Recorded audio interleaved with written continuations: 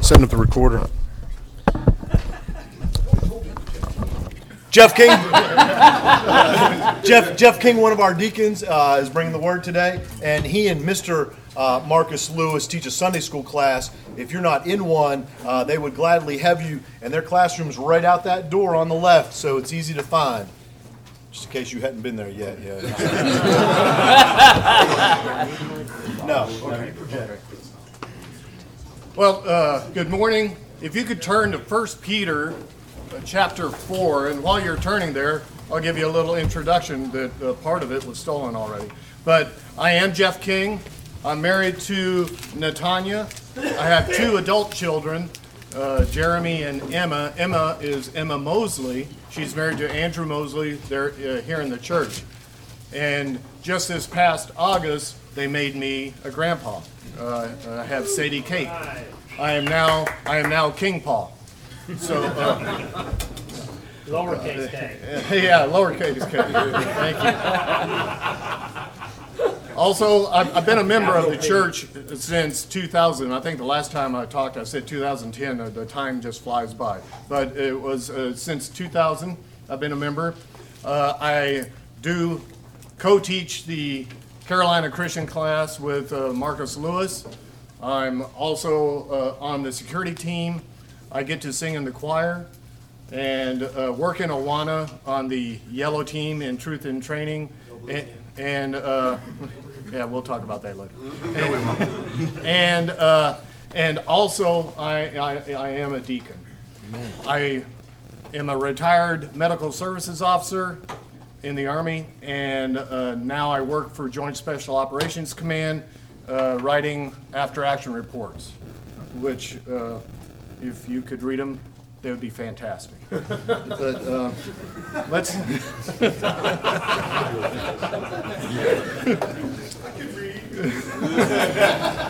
Well, if I would allow you to read them. Okay, let's get in. I think everybody's there. 1 Peter chapter 4, verse 1, and we're going through 11. Since, therefore, Christ suffered in the flesh, arm yourselves with the same way of thinking.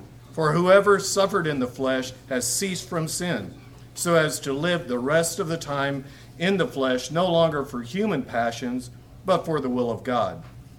For the time that is past suffices to do what the Gentiles want to do, living in sensuality, passions, drunkenness, orgies, drinking parties, and lawless idolatry. With respect to this, they are surprised when you do not join them in the same flood of debauchery, and they malign you.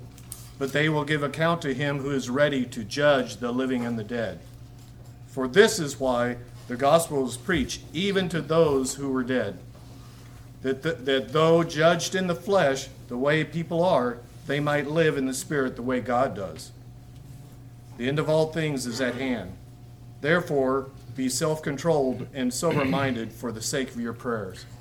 Above all, keep loving one another earnestly, since love covers a multitude of sins. Show hospitality to one another without grumbling.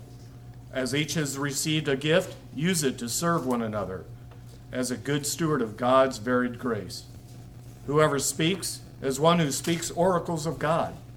Whoever serves, as one who serves by the strength that God supplies, in order that in everything God may be glorified through Jesus Christ.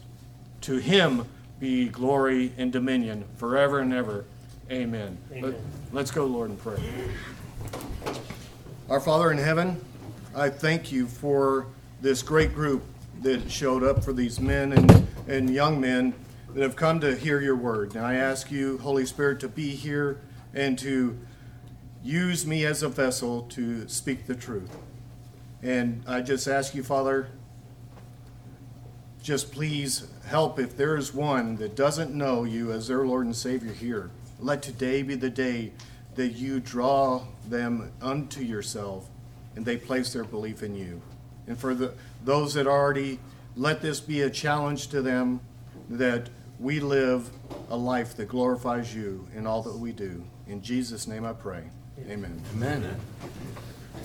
Okay, the path I'm going to take today is, first I'm going to provide a quick background on the First Peter and when it was written in the focus.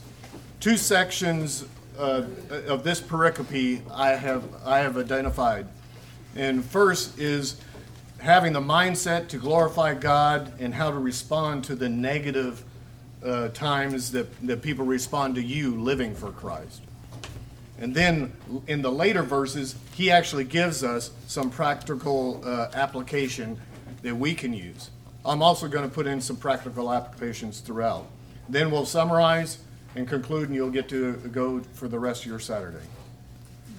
So starting off, 1 Peter, again, was written by Peter, the same guy who walked on the water with Jesus, who denied Jesus, and then in Acts 2 gave this great sermon. Same Peter is writing about the time of Nero, about in the time of AD 62 to 65. Notice that's before the destruction of the temple. And he's writing to people in Pontus, Galatia, Cappadocia, Asia, Bithynia. Where is that? That's in modern-day Turkey, basically in the northern part of modern-day Turkey. So it's spread out in the Roman kingdom prior to the massive purge of Christians at that time. So probably in these areas, the Christians that were living there have the same interactions with people around them that we might today. Yes, there are pockets of attacks and everything like that, but for them, for the other people, Christianity is just another religion. And so I think this applies to us today. So let's get into it. Verses 1 and 2. Since therefore Christ suffered in the flesh, arm yourselves with the same way of thinking. For whoever has suffered in the flesh has ceased from sin, so as to live for the rest of the time in the flesh, no longer for human passions, but for the will of God. As I read through this, the word suffer just sprung out at me. What does suffer mean? Well, that's the word paschal in Greek. And it does mean what we think about of a bad plight, going through trials, scoffings from others, basically not having a good day. But if we look just about 6 verses before that, in verse 18 of chapter 3, Peter says, for Christ also suffered once for sins, and in some versions that suffered is Christ also died once for sins, righteous for the unrighteous, that he might bring us to God, being put to death in the flesh, but made alive in the spirit. So I'm taking this as we have to, as it says, since therefore Christ suffered in the flesh, he died in the flesh, we need to have the same thinking of us dying to the flesh. And that must be our mindset, and understand while we're going through that true disciples of Christ are going to suffer for Jesus. Jesus died for our sins, and we can live a life that is glorifying to him. Paul also talked about this. If we go to Romans 6, that whole chapter is something good to read to talk about sin and our mindset towards sin.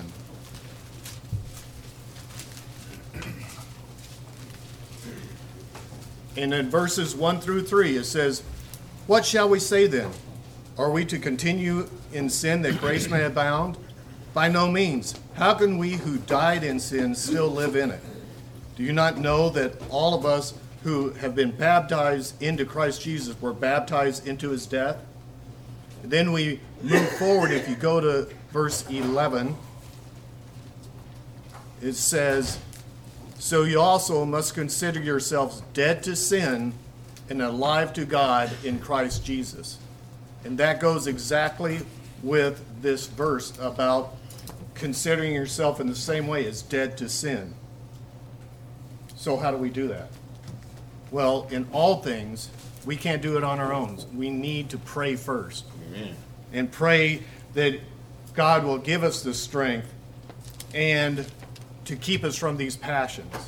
And what are some of these passions? Some might be anger, anxiety, selfishness, wasting time on video games or social media, laziness. And we need to start each day praying to God to help us to get past those and to conquer those.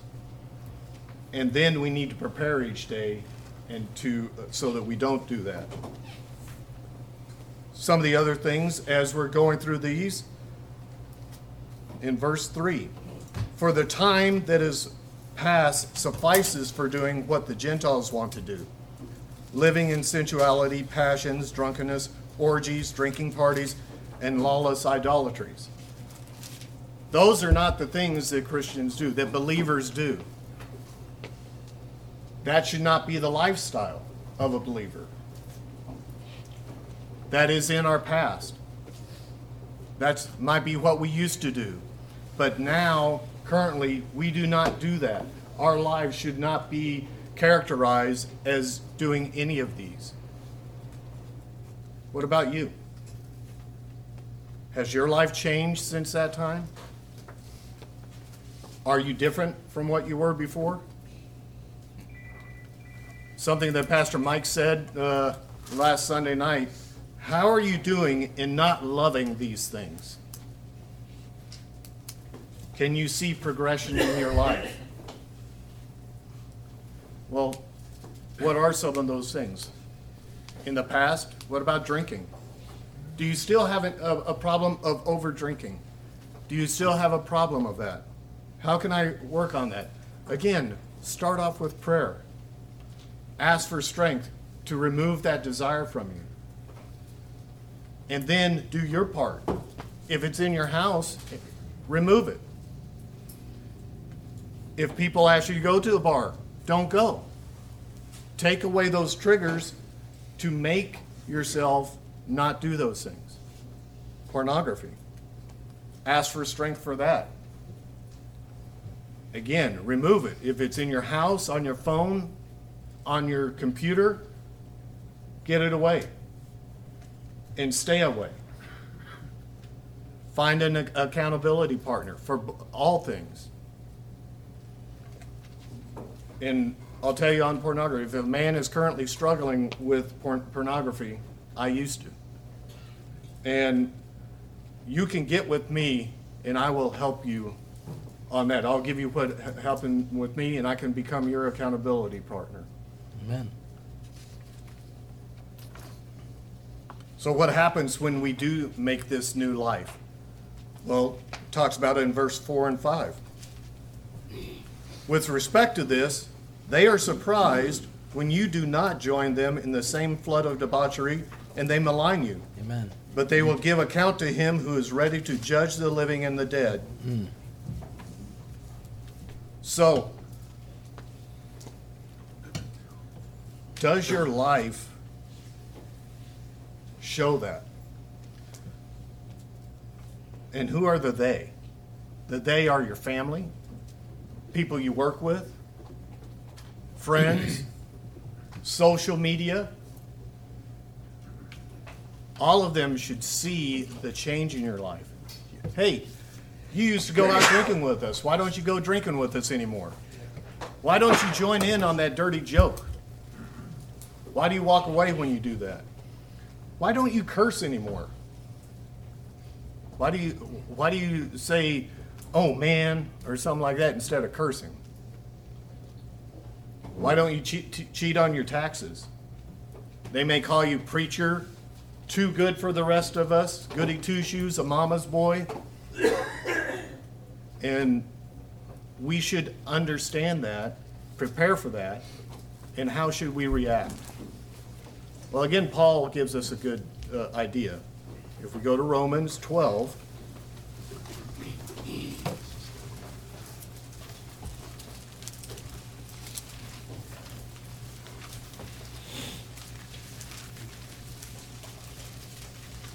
and we'll go to verse 7.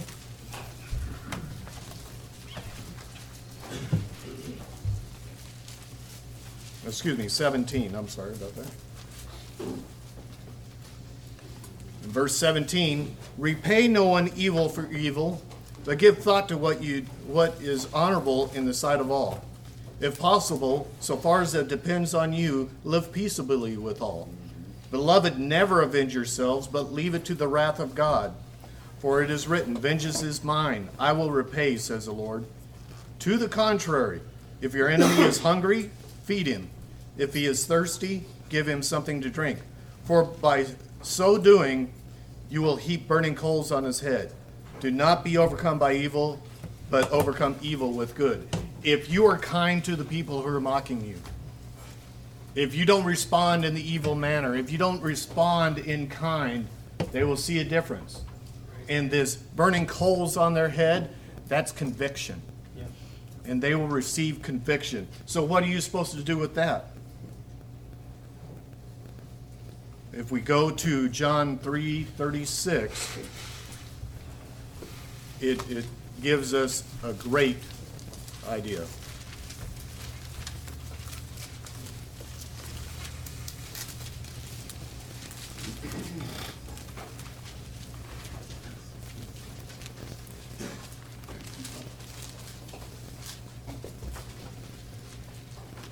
It says in verse 36 of John 3, whoever believes in the Son has eternal life. Whoever does not obey the Son shall not see life, but the wrath of God remains on him. This goes to the wrath that was talked about in this verse, who is willing to judge, who is able to judge the living and the dead. Right now, the wrath of God is on that person if he's an unbeliever. The great white throne judgment is not about how you lived life. It's about whether you believed or did not believe. Our life should point towards our belief in the Lord. It shouldn't be like that in the past. I'll give you an example. My dad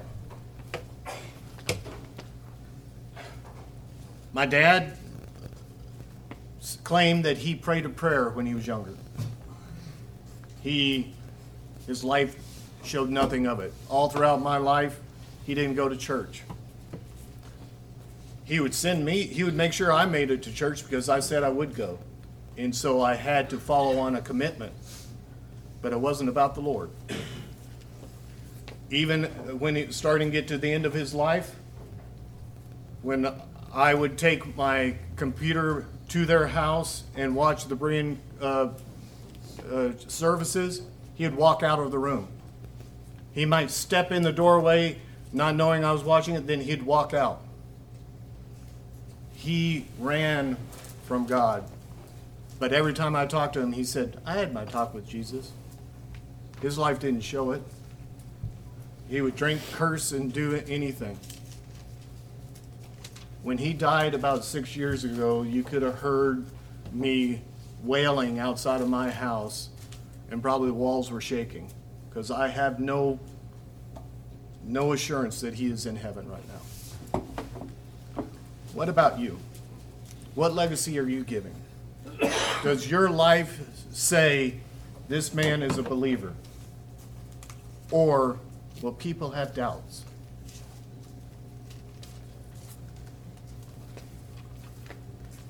Verse 6. For this is why the gospel was preached even to those who are dead, that though judged in the flesh the way people are, they might live in the spirit the way God does.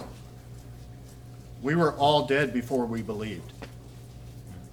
Colossians 2:13 states that we were once dead and he made us alive. So what should we do for those people that are mocking us? That is a call to action for us to tell them and speak the gospel, not only to unbelievers, but believers. If we have believers that are mocking us, we should restate the gospel to them. Because in 2 Peter, just one book over, chapter 3 and verse 9, the Lord is not slow to fulfill his promise, as some count slowness, but is patient toward you, not wishing that any should perish, but that all should reach repentance. And on top of that, with Paul talking in Romans 10:14,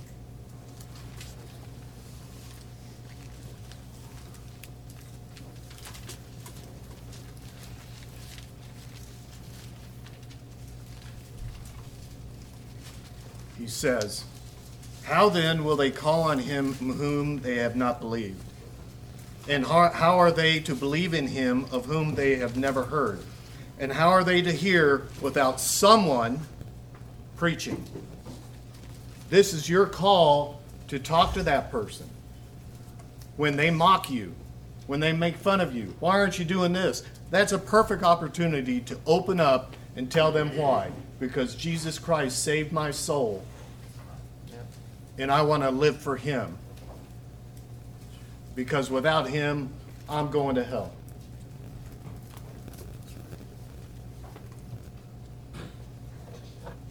So to unbelievers, for them, we tell the gospel and preach the gospel so that with God's grace and the Holy Spirit, they may become alive in Christ. For believers, it's to help educate them and maybe help convict them that they should also live out the faith in the Lord Jesus Christ. How we do this, we'll start getting into it in the next few verses with the application. Peter talks about being self-controlled and sober-minded for the sake of your prayers, love for one another, showing hospitality to one another, and using your gifts. So in verse 7, the end of all things is at hand.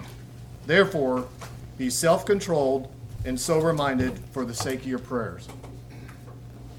At the time that Peter wrote this, all things were prepared, all things were ready for the Lord to come back.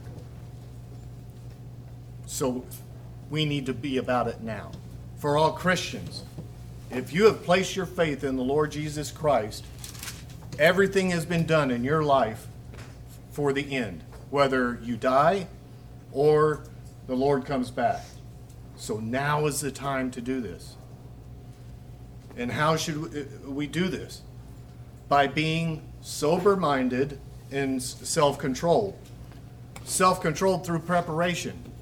We talked about that before, about starting each day of praying to the Lord and asking the Lord to help you, acknowledging our weaknesses and asking the Holy Spirit to give you the victory in those weaknesses.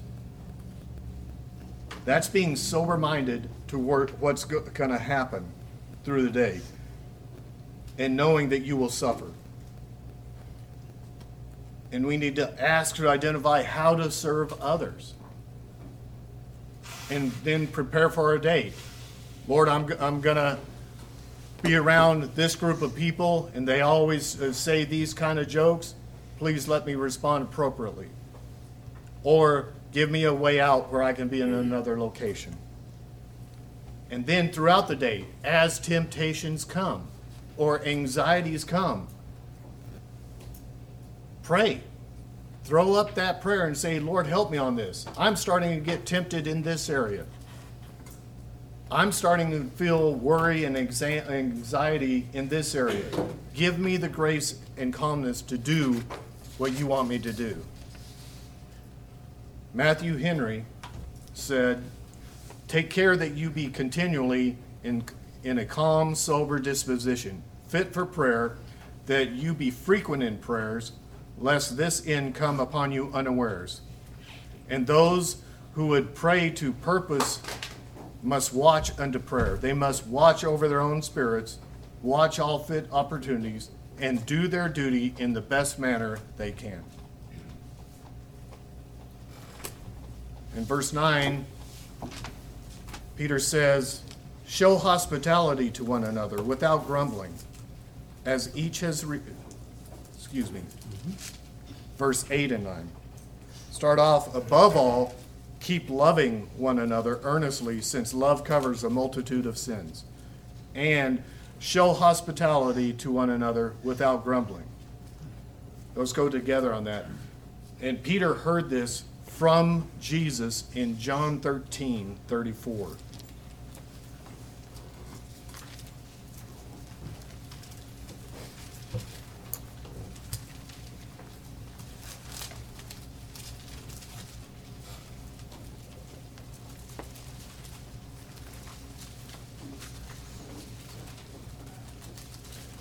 And this is for all of us.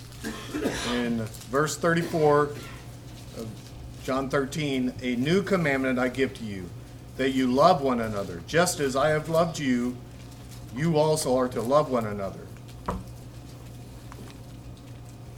And Paul even emphasizes even more in Romans 12:10.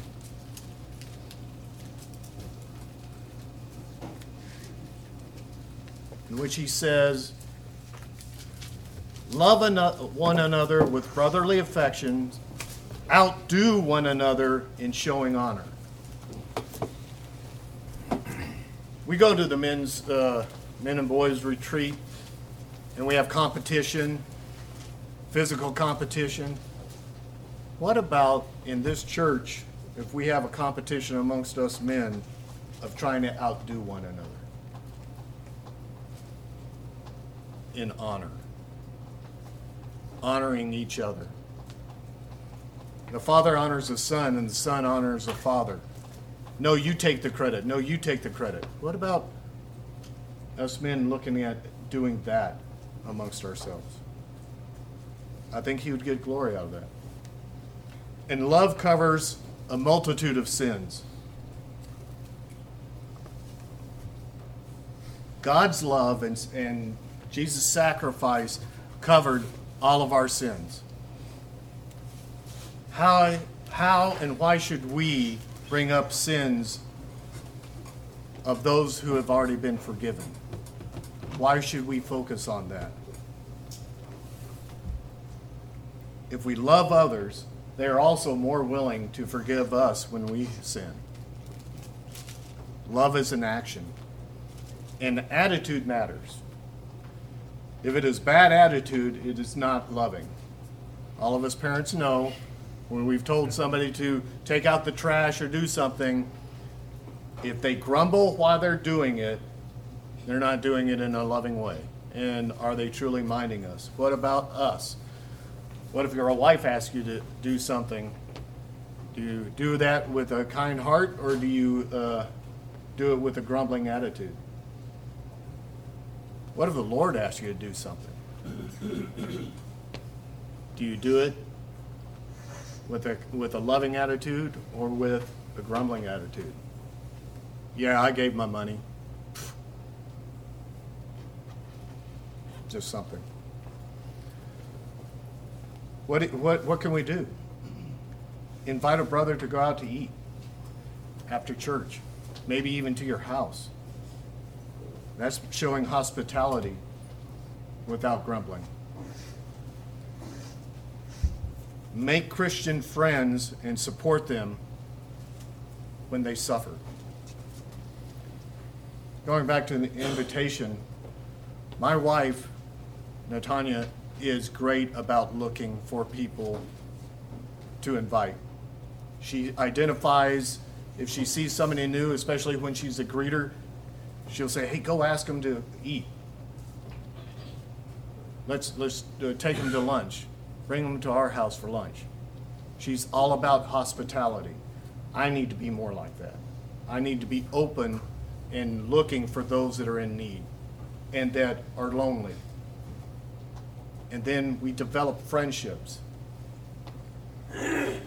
We need to make friends and support them when they suffer, and also make friends close enough who, if they need loving rebuke, that we rebuke them. And if we sin, they can come up and rebuke us and say, Jeff, you were unkind at that time. You need to ask forgiveness from God and from that person.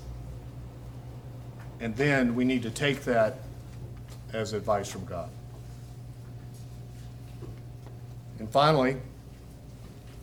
in verses 10 and 11, as each has received a gift, use it to serve one another, as good stewards of God in varied grace. Whoever speaks, as one who speaks oracles of God. Whoever serves, as one who serves by the strength that God supplies, in order that in everything God may be glorified through Jesus Christ. To him belong glory and dominion forever and ever. Amen. All believers have received a gift from God. First, the gift of salvation. Salvation is a gift. We would not be believers if it was not a gift. And then, with salvation, we receive the Holy Spirit. The Holy Spirit is in us and living with us, tabernacling with us, and we get to live with God every single day. Thing is, are we listening to him? 1 Corinthians 12, 4 through 11, Paul talks about gifts, services, and activities. And it's given for the common good, for the good of the church, for the good of the people. And it is apportioned as he wills. So don't get caught up on what is my gift. What gift has God given me? Just get out there and serve. Start working for God. Start doing it now, and he will show you your gift. And I looked through that, and actually doing nothing is not a gift. So get out there and start doing something. What can I do? You can serve in different ministries. There's Awana, child care, greeter, teacher, usher, choir, driving someone in need to church, identifying people in need and helping them out, such as driving them to a doctor's appointment, visiting people in the hospital. Those are some things that we can do. Filling the need of the church. Reaching out to someone and inviting them to church. We need to grow as a disciple. And as we grow as a disciple, we need to make disciples who make disciples. And as Pastor Mike said last Sunday night, this might not be an exact quote, but we need to be about what we need to be about and do it. And we need to do it for God's glory. To do this, we must become more like Christ in our thinking, being, doing, and proclaiming. And the more like him we become, the more we glorify God. So going through this whole pericope, I think we have identified that I should have a mindset that I'm dead to sin and strive to live a life that glorifies God. In this, I may get ridiculed, but I should use that to reach out to those people and find a way to share the gospel, because they will be judged. As the day gets closer to either my death or the Lord's return, I should keep praying and live a life that will not hinder my prayers. Love the brethren by showing hospitality. Serve others by using the gifts the Lord has graciously given me. And then grow in more and more as a disciple to be more like Christ in my thinking, being, doing, and proclaiming. Let's go to the Lord in prayer. Father in heaven, I thank you for allowing us to be here today. I thank you for this word that you've given. And I thank you for pricking my heart with it. And I ask you, Father, please let us, as we go today, to go out and live the life that is glorifying to you in all that we do. In Jesus' holy, precious name I pray. Amen. Amen. Yesterday I got a text message from a church member, and he said, Pastor, I want